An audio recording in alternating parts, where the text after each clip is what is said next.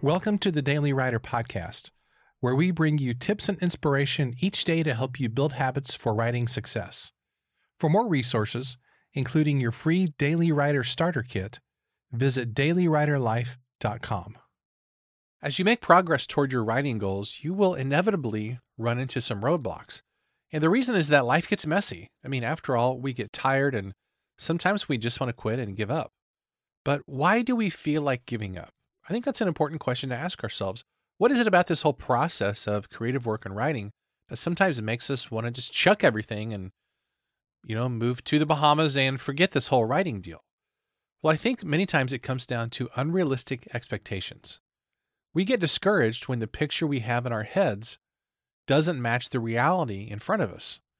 We see the messiness right before us, and we assume that the great books we love, or any great work of art for that matter, started out as perfect, and we feel like, the mess that we're dealing with and trying to edit and write and create, we feel like this is so much more of a mess than this perfect piece of art that's been admired for years or for generations. But that's not really the case. For example, take the classic 1972 movie, The Godfather. There is a scene in the later half of the movie where Sonny Corleone, played by James Caan, Sonny Corleone hunts down his brother-in-law Carlo because he beat up his wife Connie. Now, Connie is Sonny's sister, and Sonny is not only protective of Connie, but he's also a really, really bad hothead. So Sonny finds Carlo hanging out in the neighborhood street, and they get into a fight, naturally. He has Carlo up against a wall, and he starts punching him. However, because of the camera angle, you can clearly see that James Caan is not really hitting the actor playing Carlo. And of course, that's what you'd expect since this is a movie, but it's a flaw that is so obvious and has been so well known over the years that it makes the fight kind of comical because you don't really buy it, obviously, because the punches that James Caan is throwing are so far away from the actor playing Carlo that you're like, okay, this is actually kind of funny. It's not meant to be funny, but it kind of is. Knowing that, though, to me, does not detract from The Godfather's greatness. In fact, it makes the film, to me, more endearing because it's a work of art that was made by humans who were on a really tight budget and a super tight production schedule. Every work of art has flaws and mistakes.